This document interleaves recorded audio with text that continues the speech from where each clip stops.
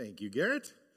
Oh, I've been there. I remember having young kids, like when we had twins when we started, and getting up on Sunday morning, being really tired, and just looking out there at all the faces, and you're like, I'm not sure I remember how words work. Just like, but you did great. Thank you, Garrett. And good morning to everyone who is here, both of you who are here and those who are joining us online. I just want to welcome you, invite you to turn in your Bibles to Acts chapter 6. We're going to be actually looking at 6 and 7 this morning, but mostly focusing on Acts 6, verses 8 to 15. And this will be sort of our last sermon on the book of Acts for a little while. We're going to take a break, maybe for the summer. But I didn't want to stop before I kind of tied up some sort of loose ends, because the passage we have before us actually began in chapter 6, because it's the story of one of the 7 men that we were introduced to last time. And the man's name is Stephen. You can follow along with me as I read his story in Acts chapter 6, verses 8 to 15 is what we're going to be reading. And it says this: "And Stephen, full of grace and power, was doing great wonders and signs among the people. Then some of those who belonged to the synagogue of the freedmen, as it was called, and of the Syrians and of the Alexandrians and those from Cilicia and Asia, rose up and disputed with Stephen. But they could not withstand the wisdom and the spirit with which he was speaking. Then they secretly investigated men who said, 'We have heard him speak blasphemous words against Moses and God.' And they stirred up the people and the elders and the scribes, and they came upon him and they seized him, and they brought him before the council. And they set up false witnesses who said, 'This man never ceases to speak words against this holy place and the law. For we have heard him say that this Jesus of Nazareth will destroy this place and will change the customs that Moses delivered to us.' And gazing at him, all who sat in the council saw that his face was like the face of an angel." Let's pray as we begin. Father God, just pray that you would be with us in just a powerful way this morning. Lord, that your presence would be among us, that your Holy Spirit would just be moving in our hearts and in our lives. And that, Lord, you would help us to focus our hearts and our minds just on the words you would have us hear this morning. Lord, that these words would draw our hearts closer to you, that they would transform us, and that they would remind us that we are your own, and encourage us to live lives just completely devoted to you in every way. And Lord, even as we come to communion even a little later, just may our hearts also be on your Son, Jesus Christ, who through all things are possible, but Lord, who through whom we have salvation and the assurance of our hope in heaven. Lord, may we be mindful of all of these things as we come to look at your word this morning. We ask in Jesus' name, amen. Well, let me start this morning by asking you an important question. What does it mean to be a success? Because as a society, I think we're kind of obsessed with this question. We want success. You know, we want to have a successful career. We want a successful marriage or a successful relationships.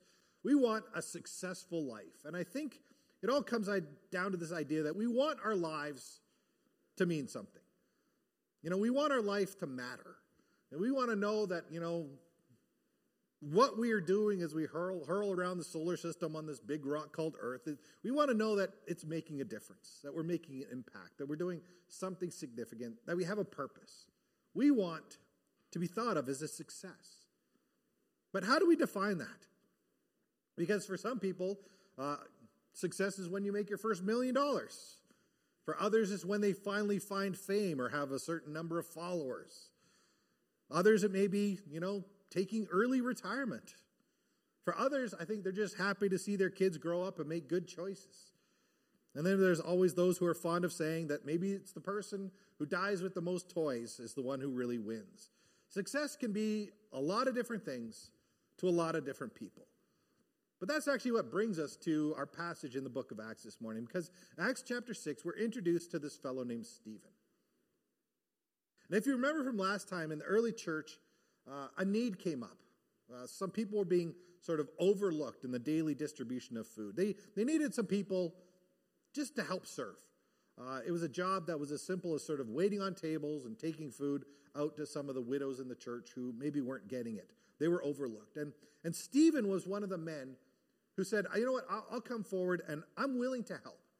He really had just a servant's heart. And actually I found a great quote this week. I don't know if I can remember it, but it talks about, it's not the number of servants you have that matters. It's the number of people you serve in your life. That's kind of Stephen's heart. Servant-hearted guy. And he brought with him, as he came to this position, just a glowing character reference. If you look back a few verses to Acts chapter 6, verse 5, it said, when they said this, it pleased the whole gathering, and they chose Stephen, a man full of faith and of the Holy Spirit. And just know this, when it says Stephen was full of faith and full of the Holy Spirit, it means that faith and the Holy Spirit were the things in his life that influenced him and motivated him. When Paul says in Ephesians 5, verse 18, do not get drunk with wine, for that is debauchery, but be filled with the Spirit. Paul's telling believers, we need to be filled by the Spirit by yielding our lives more and more to God. To be filled with the Spirit is to be surrendered to the Holy Spirit. It is allowing the Holy Spirit to guide and lead your life in every area. Because you know what? We talk about people who are full of fear, where fear is what controls their life. We talk about people who are full of anger, who are basically slaves to their rage. We talk about people who are full of bitterness, or people who are full of regret, because their lives are defined and shaped and controlled by those things. But Stephen, we're told, was full of faith and the Holy Spirit. It's a way of saying Stephen was a guy who God had a hold of his life. He wasn't a double-minded person. He wasn't trying to, sort of have things both ways. He wasn't someone who was trying to look holy on Sunday morning, but was still trying to get away with casual sins in his life. He wasn't living his life for the glory of God. No, he was completely sold out. Stephen was a guy who was trusting and loving God with his heart, his soul, his mind, and his strength, his all in all. Which meant that Stephen did more than just serve widows in the church some food. His life and his character were on display for everyone to see. And that leads us to this in verse 8 of Acts chapter 6. It says, and Stephen, full of grace and power, was doing great wonders and signs among the people. Now, some people feel that back in Acts chapter 6, that we talked about last time, that when the apostles prayed over these 7 guys, that they were actually given sort of a special gift for miracles when the apostles laid hands on them. And others think that maybe God was just doing some, sort of a special work, doing all kinds of miraculous things in the early church that we don't maybe see today. And either of those things, or even both of those things, may be true here. But what this verse actually tells me is that Stephen may have been introduced to us as a man who had a servant's heart, who was meeting a need, but because of his faithfulness, God was giving him new opportunities to serve. And I think it's a lesson that we can, all learn today. That when we live our lives genuinely and fully for God, God can use our lives in amazing and even unexpected ways, just because we're being faithful. God can touch the lives of people all around us so very powerfully when we are simply just being genuine and sold out to Christ. There's actually an old story that I like about a life of an evangelist. And God was using this man's life in a very powerful way. But some people around him became jealous and were complaining. And they were saying, you know what? He's not the best speaker. He's not the best leader. He's not the best student. Why should God use him in such a powerful way when he's not using me? But then a friend of the evangelist replied that the secret to this man's success was not that he had all the gifts and talents of others. It was that he had given all of himself to God. And that was Stephen. And I don't get the impression here that Stephen sought out these kind of things for himself. I don't think he was the kind of man who was, seeking to be a miracle worker or making a name for himself for doing these great things. He wasn't looking for a spiritual reputation. I think that it all probably came about something like this in Stephen's life. You know, when Stephen had a chance to serve God, he served God. When he had a chance to pray for somebody, he prayed for that person. When he had a chance to help out, he helped out. When he had a chance to care for people, he cared for people. When he had a chance to share the good news with somebody, Stephen shared the good news of Jesus with that person. And because of that willingness just to surrender and serve and be available and just taking the opportunities as they came, I think God just worked through Stephen's life in a powerful way. And yet not everyone was very happy about this. So we go into verse 9. It says, "Then some of those who belonged to the synagogue of the freedmen, as it was called, and of the Syrians and of the Alexandrians and of those of Cilicia and Asia, they rose up and disputed with Stephen. But they could not withstand the wisdom and the spirit with which he was speaking." As you come to those verses, keep in mind Stephen was Jewish. And it's likely that even before he became a believer in Jesus, he was probably very faithful in going to the synagogue. And as a Hellenistic Jew, that's one who spoke mostly Greek instead of Aramaic, Stephen likely would have been part of the Hellenistic synagogues, which are exactly the synagogues that are described here in these verses. These were synagogues that welcomed Greek-speaking Jews from different parts of the Gentile world. And likely what we're just seeing happening here is Stephen is showing up in these synagogues that he used to be a part of, and he's telling these people, his former friends and colleagues, he's telling them about Jesus, which is something that Stephen seems to have a passion for doing. It's almost as if he can't keep Jesus to himself. There's another story I like about a very soft-spoken man who was a commuter on the Long Island Railroad. And all of the locals knew him because on the 5 o'clock local every evening, after the train had left the subway, this man would begin a journey through the cars from the very front to the very back. And he would stop at each and every seat and speak to each and every person. And his message was always the same. He would always say, "Excuse me, but if any of your friends are blind, tell them to consult Dr. Garl. He restored my sight." And he would give them a card. Every day this man showed up to tell other people about a man who had transformed his life because he was blind, but now he could see. And for him, this man, that news was so good, he didn't want anyone else to not have the same opportunity that he did. And that's what I think Stephen is doing in these synagogues.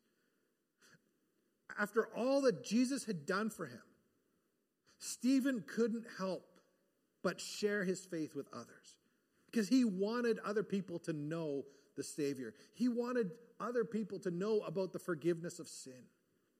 He wanted others to experience the grace of God, a God who loved us so much he would send his only Son to the cross to die for us.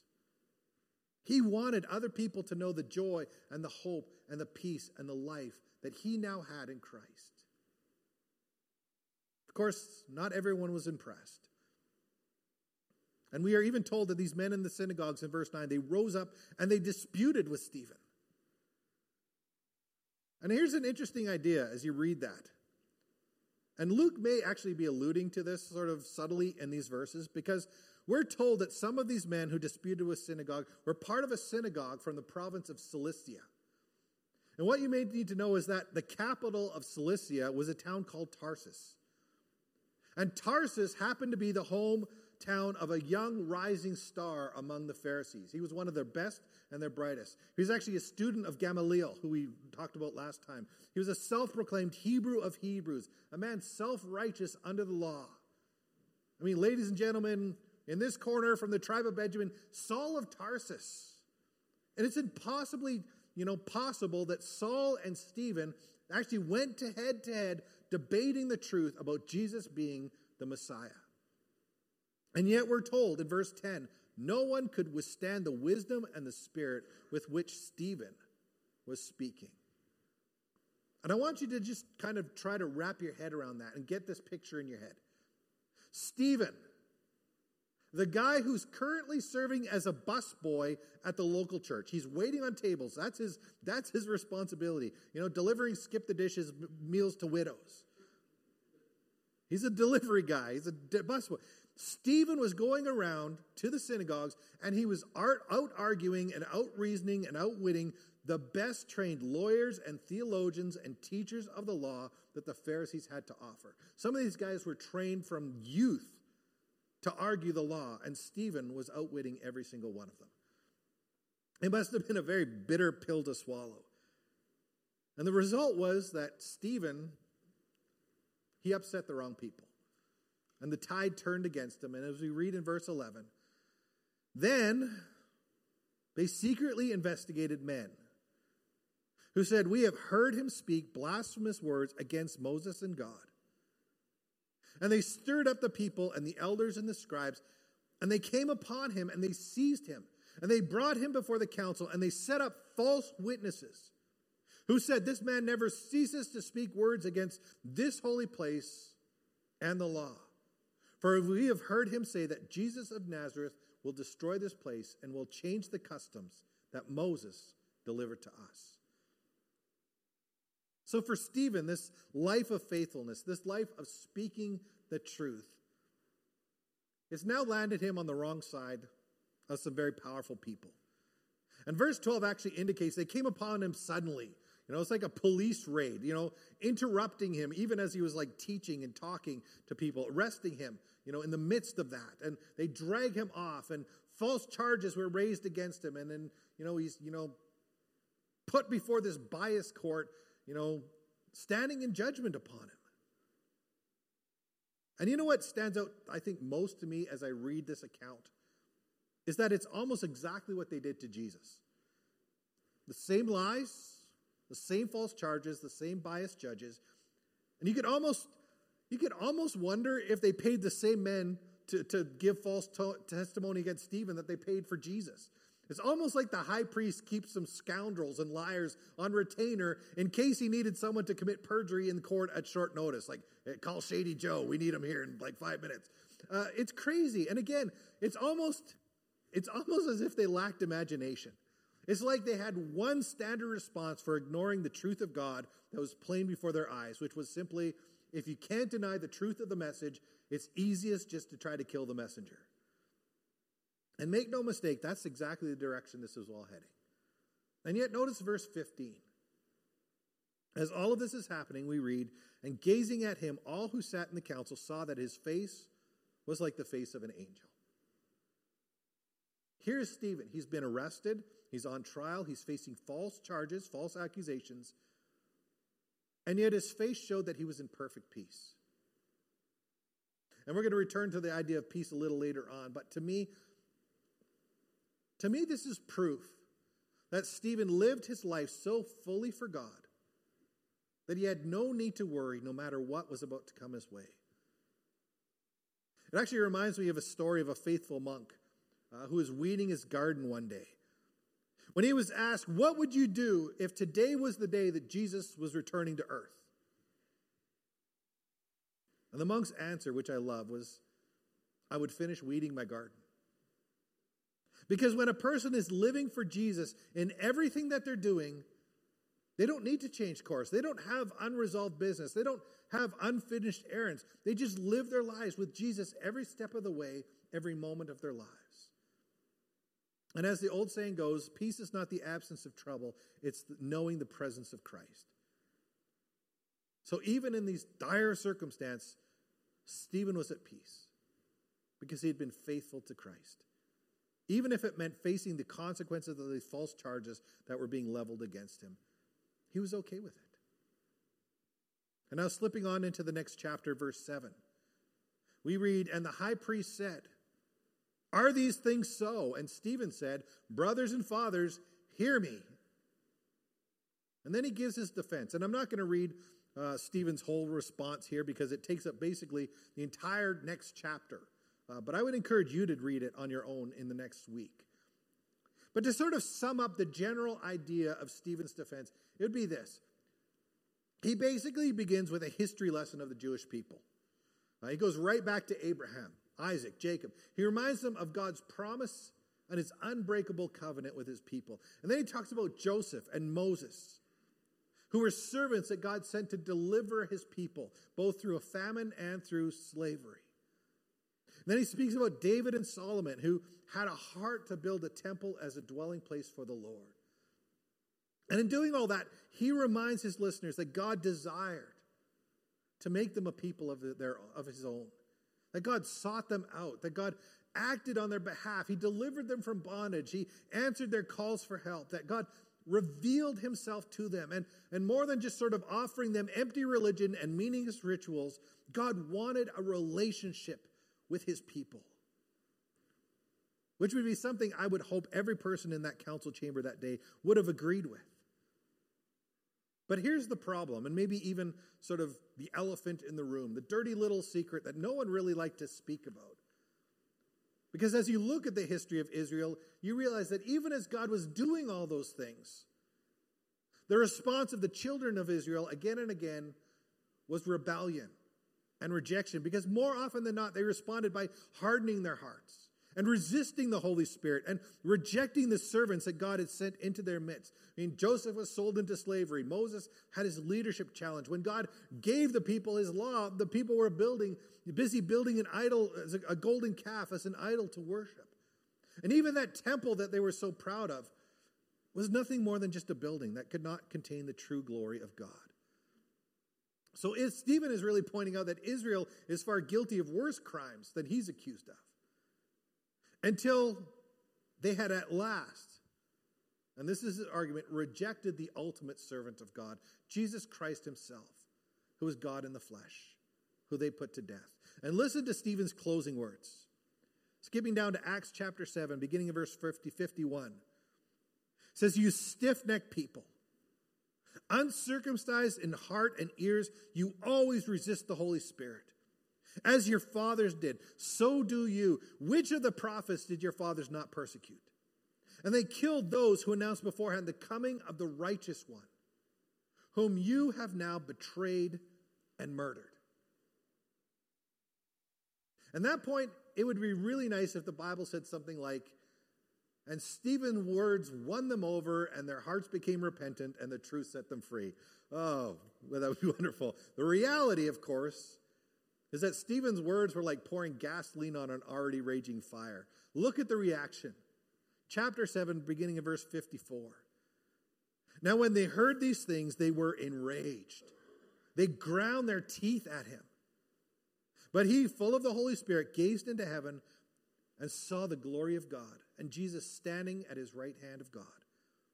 And he said, 'Behold, I see the heavens open, and the Son of Man standing at the right hand of God.' But they cried out with a loud voice and stopped their ears and rushed together at him. Then they cast him out of the city, and they stoned him.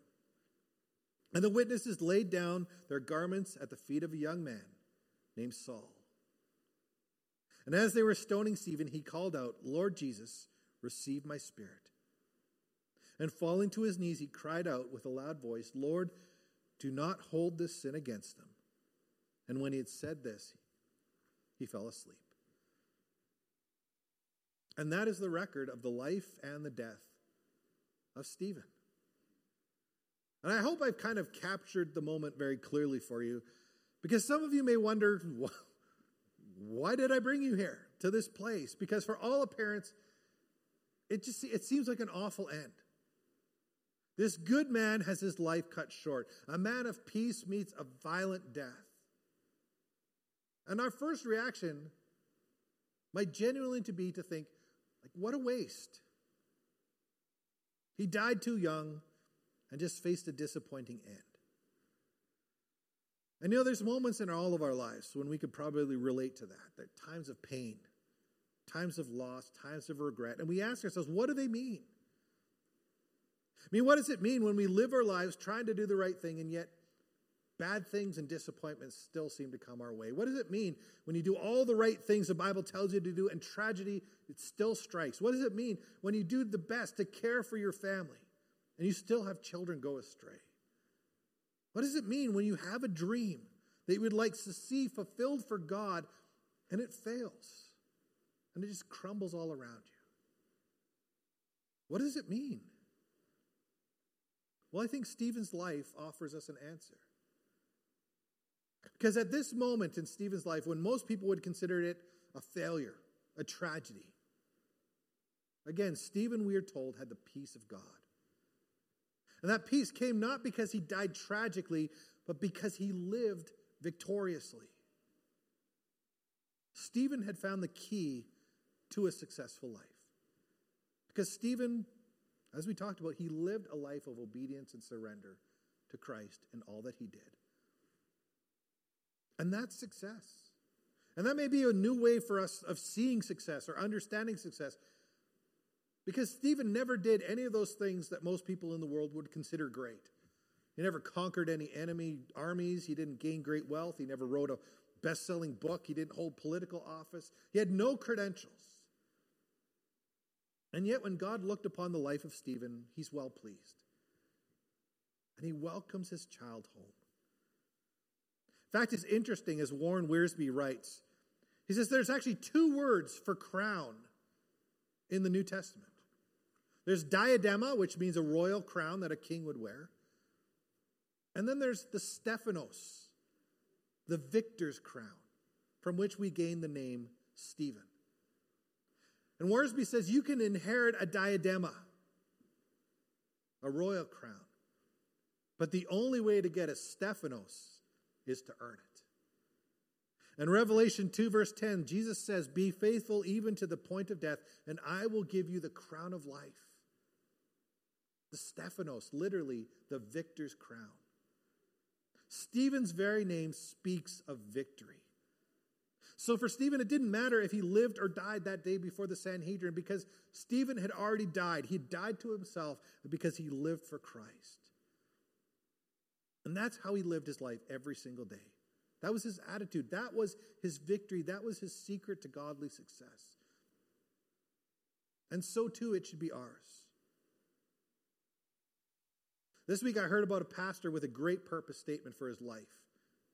He said, "The purpose of my life is to preach the gospel, die, and be forgotten." Because it's not about us or making a name for ourselves or building our personal empires. Success is about lifting high the name of Jesus Christ and serving his kingdom and living a life of obedience and surrender, and then just going home to be with our Lord. Reminds me of the words of Jim Elliot, who was once himself martyred for faith, who said, "I don't care how long I live. I only care how well I live." And to me, that sums up Stephen's life pretty well. So what does it mean to live a successful life? Is it about getting money or fame or power or living to see your 100th birthday? It's none of those things. Success that matters is a life lived in obedience and surrender to God. And that's for everyone. Man, women, young, old, rich, poor, married, unmarried, tall, short, everyone. That's what it means to be a true success in the eyes of God. Because in the end, nothing else really matters. This is a perspective thing. As Paul says in 2 Corinthians 4, verses 16 to 18, it says, "Therefore we do not lose heart. Though outwardly we are wasting away, yet inwardly we are being renewed day by day. For our light and momentary trouble are achieving for us an eternal glory that far outweighs them all. So we fix our eyes not on what is seen, but what is unseen. For what is seen is temporary, but what is unseen is eternal." And if you're chasing after anything else, thinking that it will bring your life satisfaction, that it will make you a success, you're actually wasting your time. Because nothing else in this life can truly satisfy. Nothing else really lasts in light of eternity. So let me encourage you. Because you know what? No matter how many years you are given here on earth, even if you live to be 150 years old, our time is short. And if we want to make our lives count, we need to live our lives well. Live in obedience, live in surrender. We need to live our lives for Christ. So that someday we will stand before him and we will hear those words, "Well done, good and faithful servant." And I think that's what Stephen's life shows us. That is true success. That's a life well lived. And as we come to the communion table once again this morning, we can remember and celebrate the source of that life. We come to this table remembering who Jesus is. We come remembering all that Jesus has done for us and how our lives are different because we know him as our Lord and Savior. No longer do we run after those earthly things or make the world our priority, We don't live for the here and now. We live for eternity and dedicate ourselves to Christ. And if you haven't received the bread and cup this morning, and you'd like to join us this morning, you can just put up your hand and we'll bring one to you if you've been overlooked. But I'm going to encourage you as we just take a short break as the music plays. In this time, let God search your heart and examine your life. Allow him to call you into living this life that he desires for us all. A life of obedience and faithfulness and surrender to him.